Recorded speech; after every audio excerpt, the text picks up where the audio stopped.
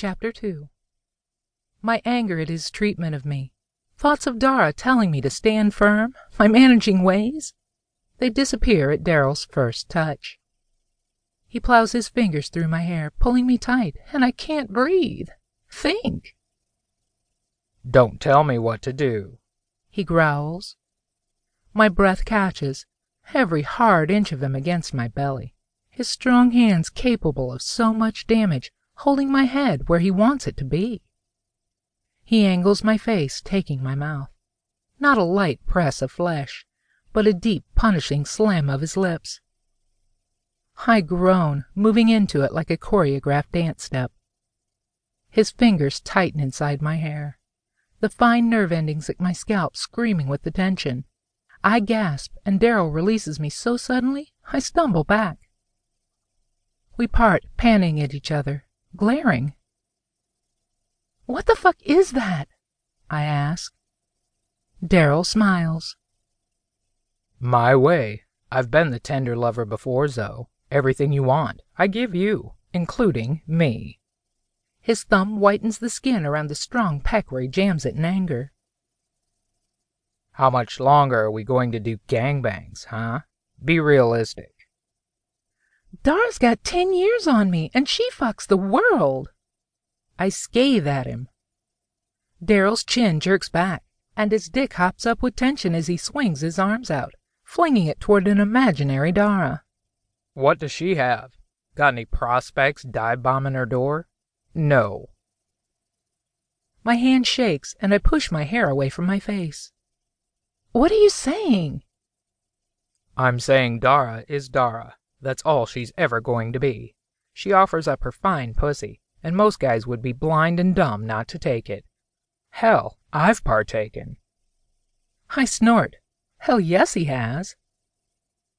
Daryl moves close to me, grasping my elbows. "Pussy isn't the problem. It's that I don't want everyone in yours, Zoe." I'm in clear denial. "I think it's hot," I say, but I'm starting to have my doubts. Do I lose my favorite meal for a few hors d'oeuvres I like to pop in my mouth once in a while? Or do I commit? "We could compromise," I offer uncertainly, biting my lip. I work my hardest to keep my eyes off his dick, but I'm in heat. For Daryl. His eyebrow arches on his forehead, and a hand comes up to scrub the top of his head, his bicep bunching and releasing as I watch. God, he's a hunk of a man. "Yeah?" He drops his hand and folds his arms again.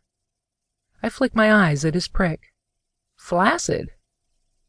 A sigh escapes, and we'd been going somewhere. "Why don't you let me do all the pussy I want, including yours, and you can do all the dick you want?" he says with a straight face. The thought of him sticking his wick in every girl with 2 legs and a hole doesn't excite me. Well, it does. It makes me pissed off is what. He sees it on my face and smirks. I slap him. The empty echo is loud in the small kitchen of granite and stainless steel.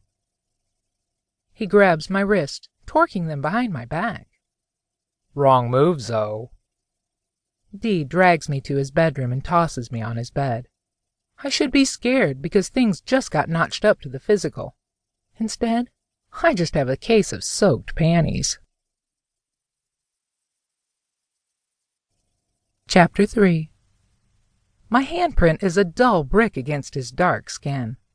I begin to scoot off the bed, and he lands on me, elbows deep on either side of me. His hands whip mine wide and away from my body.